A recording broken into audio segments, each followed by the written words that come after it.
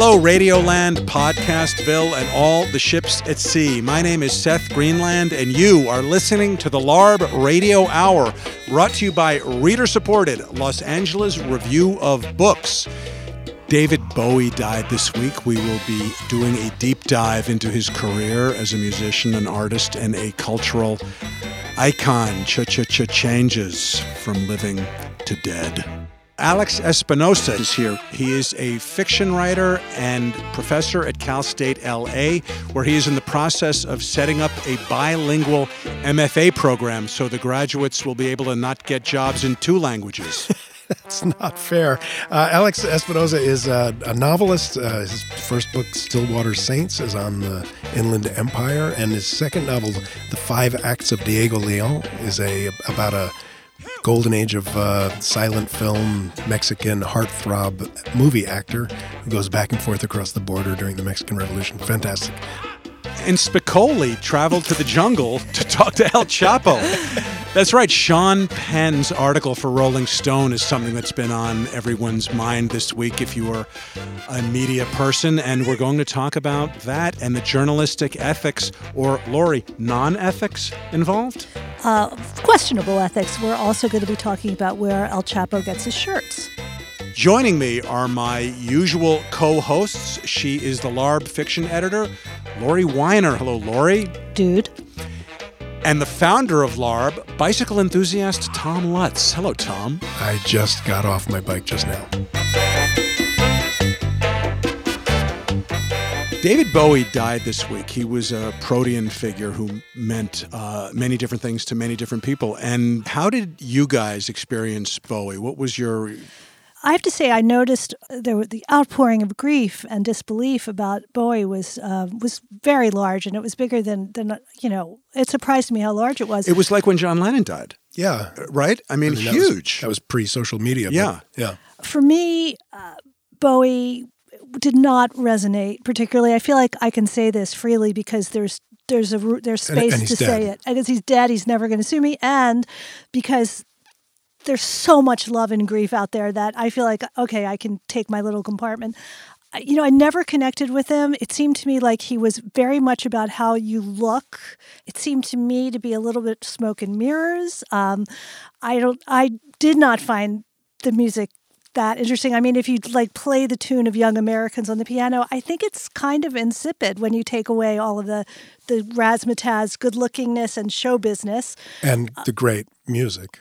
Okay, we'll get to that. We'll get to you, Tom. Hang on. Laurie's ripping him up. Hang on. But I think, let her finish. I think on a personal level, the reason that he did not appeal to me is that, I was graduating from high school when he was, becoming really big. So I was the right age to be into him.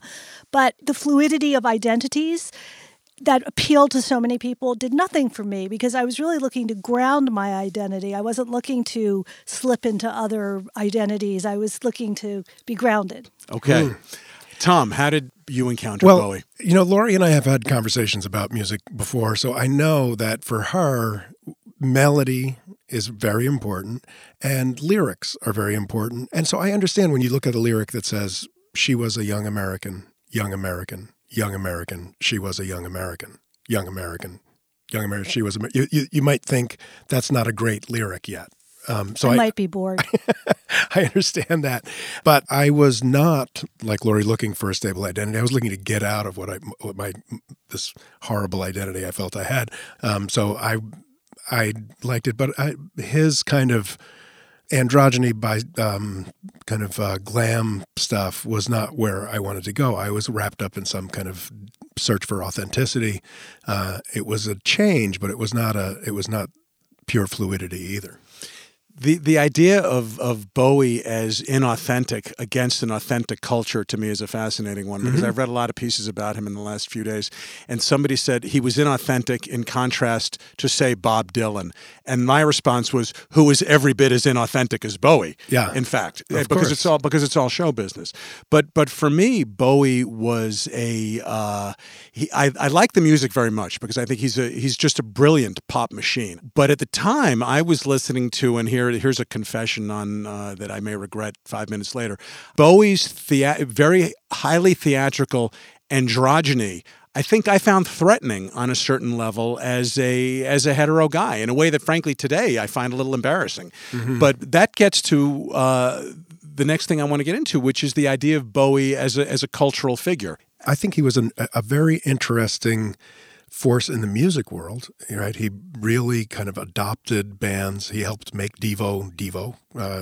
Somebody posted a clip from MTV on Facebook today that was an interview where the head of MTV, I guess, was interviewing him, mm-hmm. Was a major person at MTV, and he turned the tables and he said, I just want to ask you one question, which is, why are there so few black artists being played on MTV? And he pushed him for 20 minutes on this topic, and it was a fascinating use of his star power. Yeah, it was. His energies went in so many directions. And another quote that I found fascinating that he said was, "We were in the 1970s inventing the 21st century," which I think is dead right. And that's speaks to his cultural influence, which when you look at a show like Transparent, which is, winning all these awards right now, that's, if not a direct outgrowth of David Bowie, a pretty indirect outgrowth of David Bowie, who was the first person really to put androgyny on the world stage, essentially, to the degree that he did, in a way that was really uncomfortable for a lot of people at the time. And the other thing is, and I think we might have alluded, certainly not everything he did was good, and he did, God knows,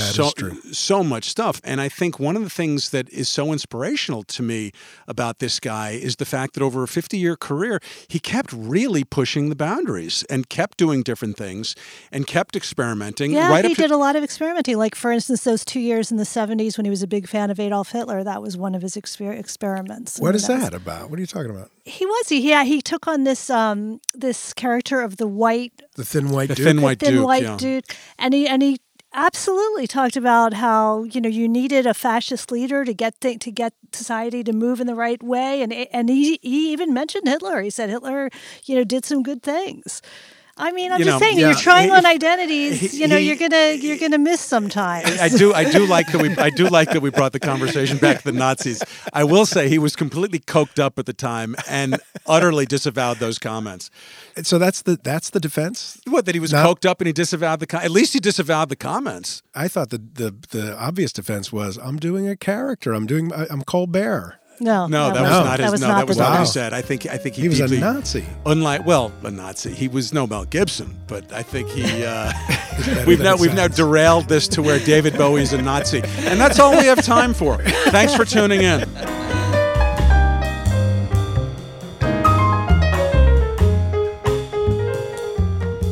Alex Espinoza is with us today. He is a professor and a author and the founder of what is going to be the first bilingual MFA program in the United States. Alex, welcome to the LARB Radio Hour. Thank you for having me. It's great to be here. Is it really the first?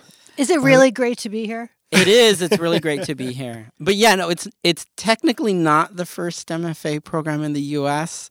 UTEP has one. Okay. University of Texas El Paso. I believe I said the second bilingual program in America. Did I not? That's what I heard. But certainly, as far as I could tell, I think it's one of the first in California. Right.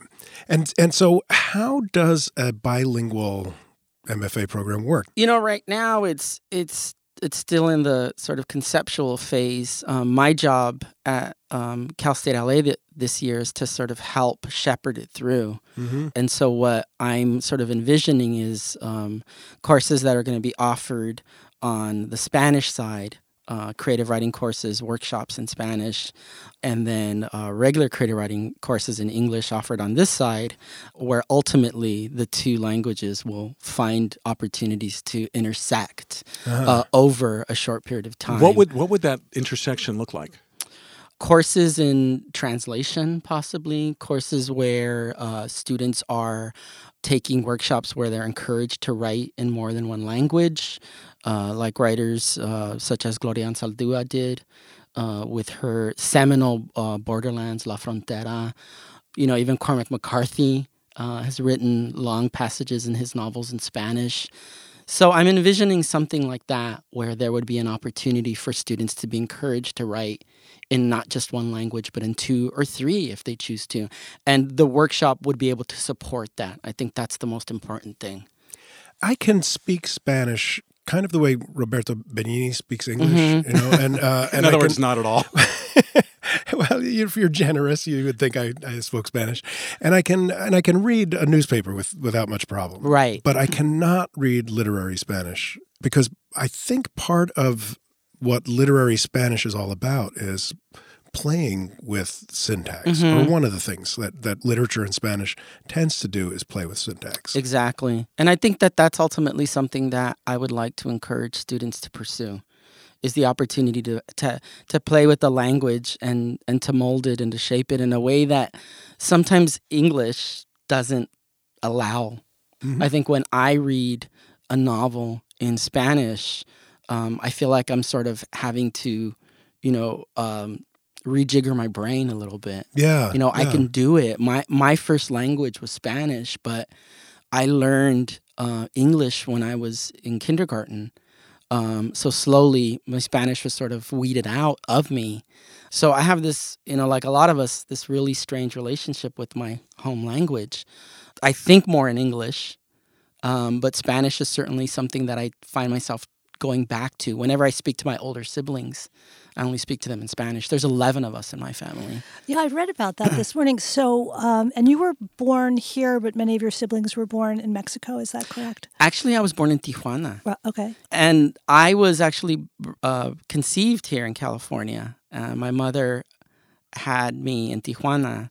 So there's that, that horrible anchor baby term. I would tell people jokingly that I'm whatever the reverse of that is. That's You're what I am. reverse anchor baby. You're a broken anchor chain. Yeah, baby. exactly. Yeah. So my mother went back to Tijuana and had me. There was some secret drama that I was never allowed to know about. My mother always left that part of her years secret. I don't know why. My siblings were living here. Everybody was living here in California. And my mother and I were in Tijuana for a couple of years. That's where I was born. Interesting. And then, she got me situated, got my paperwork done, and then we crossed over when I was about 2 or 3 and settled in La Puente. I bet that you'll get to the bottom of that story in your lifetime. My mother's passed away, but hopefully maybe there'll be some thread that I need to. So who can tell you about the mystery? Probably one of my older sisters. My older sisters. I've just never had the courage to ask. Well, I just want to make a public plea that they tell you. They call in, right? Please. I'll give them the number. Call 1-800-555. This is Seth Greenland. I'm here with Tom Lutz and Laurie Winer on KPFK 90.7 FM. We are talking to Alex Espinoza. Still to come, Sean Penn in the Jungle. So are any of your other 10 siblings in a literary or academic field? Absolutely not. Yeah, interesting. There's always one in a family. Yeah. And, because, I grew up in an environment where we were working class, La Puente, the 80s. My father worked in a carpet mill, and my mother and my 2 brothers actually were janitors up the street at KTLA Channel 5. And so they were working class, and I didn't have my own bedroom. I slept out in the living room. So the only way that I can get privacy was if I was reading or writing. And I'm a product of the 80s. I grew up listening to the Smiths and Morrissey and, David Bowie. Oh, David Bowie, my David Bowie story is like, he's 80s to me. And then my sister's was the one that told me, he in the 70s he used to dress up as a woman and like wear skirts and all of that. So I used to listen to all this really cool like 80s goth, music coming out of England. And I was fascinated with everything English. And my high school teachers, English teachers would have us read Chaucer and Shakespeare and Poe. And so I started writing these really terrible little short stories. They were just horrible. And they were always set in England. And they were always hilarious. There were always characters named like Mrs. Farthing and Lord Chauncey, and they would say things like "Dost thou love me?" And it was just they were very tortured, and there were always cemeteries in fog, always. And so I was convinced that like I was going to write these amazing little stories, and I was going to move to England and hang out with Morrissey. And Now, Alex, I have a question about Morrissey. You were not the only person from the Hispanic community who loves Morrissey. Yes. Morrissey is a thing in the Hispanic community. I need you to unpack that for me. I I don't know. I think it's the look that's sort of very sort of 50s, 60s, almost like greaser look. And the crooniness is probably a part of it? The very sort of working class identity, the tortured, melodramatic artist who's very wounded, I think a lot of us respond to. Certainly growing up, that was something that I felt like there was a connection there. I think I kind of felt like that music was speaking to my experience, despite the fact that he was this British dude from England. Did you have any teachers or mentors who helped you the path? I did. I had one teacher. I actually almost dropped out of high school, and I ended up at a continuation school, which was a very scary place. There was this huge English textbook that my teacher gave me that had like poetry from like Sylvia Plath, and I read Elizabeth Bishop. I read all these great things in that textbook in this very scary environment where there were like gang members, and because it was like me and all the troublemakers, right? And she was really good in terms of pulling me aside and saying, you've got, I don't know how you ended up here, but there's something different about you. Step by step, she helped me, Nancy, and I sort of immortalized her in my first novel, Stillwater Saints. There's a school teacher named Nancy. I had a teacher who gave us a creative writing assignment one day and showed us we could do whatever we wanted. Mm-hmm. And I reinvented the modernist epic poem. Oh, wow. I didn't realize that it existed before, but I did this weird thing. It was so massive. It was like 7 pages long, and and she told me that it was great. Yeah. She said she was just blown away by it. It was brilliant. Yeah. And that was the day I became a writer. Wow. And I learned later at a high school reunion that she told everybody in the class that. Oh my God. So I am the complete accident of a pedagogy gone bad. Yeah. I had a more humiliating experience, which was in 7th grade. I wrote an essay. I forget what the assignment was, but my essay, I proved in 2 pages that Jesus had in fact lived, but that he was not God. So that was my 2-page essay. And I remember my teacher laughing at it, but laughing in such a way that, it wasn't completely humiliating. It was like, oh, there's something interesting there in that mess. Yeah. Well, I'll tell people also that the reason why I became a writer was because in my high school, there were 3 tracks. It was sports, it was like auto shop and vocational, and it was trouble. Right? It was getting into trouble. And so because of my disability, I can't play sports. You don't want me near a court. You don't want me banging out fenders or using a jigsaw because people lose fingers. It's not pretty. And I tried getting into trouble, and I couldn't do that either. So all 3 of those things I couldn't do. So my teachers were like, well, what do we do with this weirdo? And... like Morrissey, like Morrissey, and like all of these people, like I think that was where my fascination came from, with these outsiders who you couldn't fit them in boxes, and so I was kind of the same way, and so I started writing.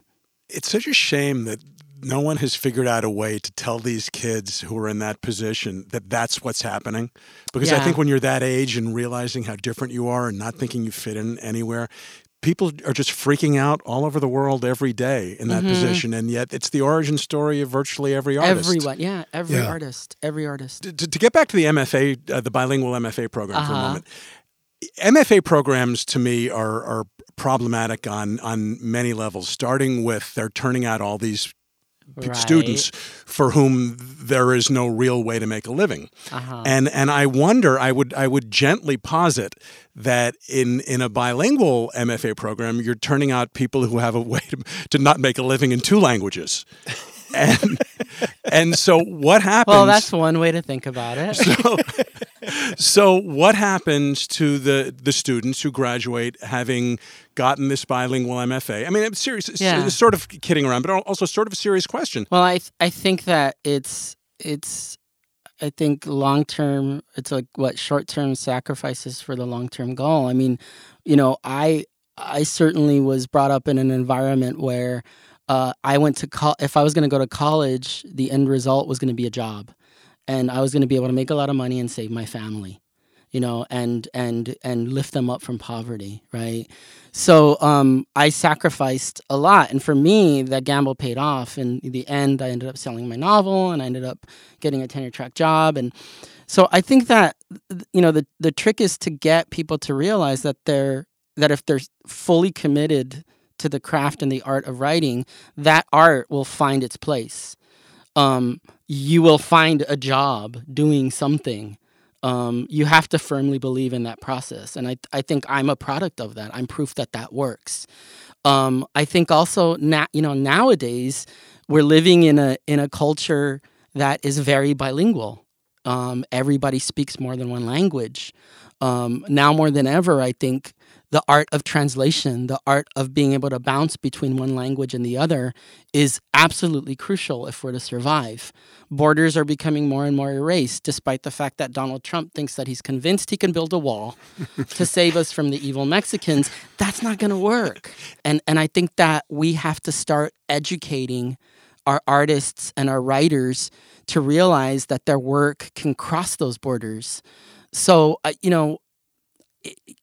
are there jobs for people in creative writing or bilingual?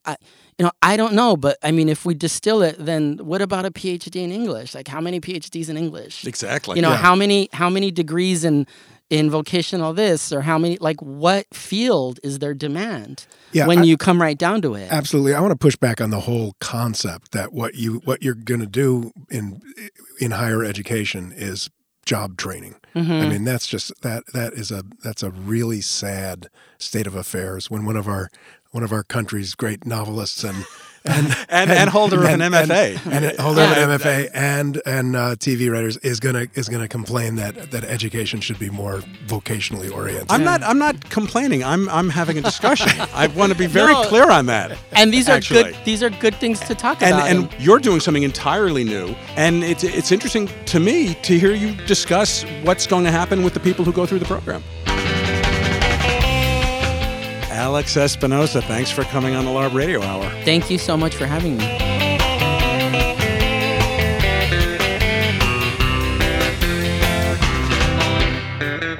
This is Seth Greenland. I'm here with Tom Lutz and Laurie Winer. You're listening to the LARB Radio Hour, 90.7 KPFK FM. Sean Penn went crawling through the jungles of Mexico recently to interview El Chapo, and he published the results in a 10,000-word piece in Rolling Stone. Some people got upset with the journalistic ethics involved. Laurie, do you want to give us a little background about that? Sure. Well, the piece that he writes opens with a quote from Montaigne saying, "The laws of conscience, which we pretend to be derived from nature, proceed from custom." And the reason he opens with that quote is because he's saying, I know that you think it was wrong of me to do this interview, but maybe you're wrong. Maybe your idea of morality and how we shouldn't, go interview someone who's done a horrible thing. I mean, come on, I'm an actor, I'm an artist. I wanted to know what he was thinking. It's a viable question. But the thing is that he spends the first 14 graphs talking about the morality of doing the interview. Then he does the interview, which is really short. It's a Q&A, and it's not very interesting. And then he winds up talking again about the morality of it. Interesting. And then everybody falls for it because they start talking about the morality of him doing the piece. Which is not an uninteresting topic. Which is why we're discussing it right now. Laurie, as a journalist of wide repute, how did it hit you? Well, thank you. I think that obviously the journalistic responsibility was not on Sean Penn. It was on the editor of Rolling Stone, Jan Wenner. And he agreed to, this is the big bugaboo for me. Wenner agreed to have El Chapo read the article before they published it. Now, the reason that's a huge no-no, it might not seem like a big thing. In fact, in this case, they make a point of saying right at the top that El Chapo didn't require any changes in the piece. But when you know that the subject of your piece is going to be reading it, you write it very differently. And that's why it is a complete no-no. And so you make an exception in this case because why? Because this is extremely rare circumstance and everyone's going to be reading this and talking about it. So it's going to bring a lot of attention to Rolling Stone, which it did. So we'll let the journalistic ethic go out the window for this piece because it's worth it. Well, I think that there's something about Sean Penn's Hollywood stardom that does have everything to do with this. That is, he is used to a journalistic world in which you put conditions on the interview. You ask for, you ask to see the interview before it gets published, and I've noticed as we've set up interviews with movie stars who have written books that they have a very different notion of what journalism is, and they have a very different notion of what the conversation between a press agent and a publisher is. Well, the whole thing strikes me kind of as a Billy Wilder movie in a way, because first of all, it's funny to me that we're talking about journalistic ethics because Sean Penn's not a journalist. So what I think we need to get into here is the celebrity axis that really made this thing happen, because he wasn't talking to Anderson Cooper there in his jungle hut. He was talking to a movie star. So the whole thing, on a certain level, has a ludicrousness to it that I find wildly appealing, personally. Definitely. And I find the whole conversation about ethics really misses the point in a way. Yeah, I think you have to write a novel about this situation. Let's do a film of it and do it in black and white and set it in the 40s. Well, isn't it a little bit like an Ace in the Hole kind of a thing? I mean, it's a spectacle more than it is some kind of journalistic feat, and I think deeply comedic. And also, the one question I would have liked to ask El Chapo, if it had been me, is where do you get those shirts? I know. Fabulous. That blue. Wow. Also, it wasn't a horribly written piece. A lot of people like to, make fun of it because you want to make fun of somebody who can't do what you do or whatever. It wasn't a horribly written piece. It had some good things in it, actually. But there were a couple of sentences that I was like, really? Like, this was a short sentence. She nervously offered her address, but with the gypsy movements of an actress, the flowers did not find her. I mean, it's just like, how easy would that have been to fix? So I don't get at all. Did Sean Penn insist against the editor's advice that sentence remain the way it is? I don't know. I think we should make an offer to Sean Penn to see if he wants to write for LARB. Yeah, he could interview, who should we send him after? El Baghdadi. Yeah. I think this is a great idea. I think we should have him interview Barbra Streisand. Thanks to Alex Espinoza. Thanks to our producer and moral conscience, Jerry Gorin, our crack production assistant, Ernesto Aureliano, czar of scheduling, Aviva de Kornfeld, and of course, the irreplaceable Sid Biggs. We couldn't do this show without the generosity of the Goldhirsch Foundation, and as always, we thank them. Find us on the web at www.lareviewofbooks.org. Download us on iTunes. Better yet, give us a rating. 5 stars is good. You can write a review, something like, Laurie is charming. I am obsessed with Oscar Hammerstein, too. I love Tom. When will he write another book? And as for Seth Greenland, ... you can fill that part in yourself. For Tom Lutz and Laurie Winer, this is Seth Greenland. Thanks for listening to the LARB Radio Hour. We will see you next week. When we're bringing BJ Novak in. BJ Novak has said he will come back. Laurie, do you believe that? I thought that was kaput, that whole gig. He begged.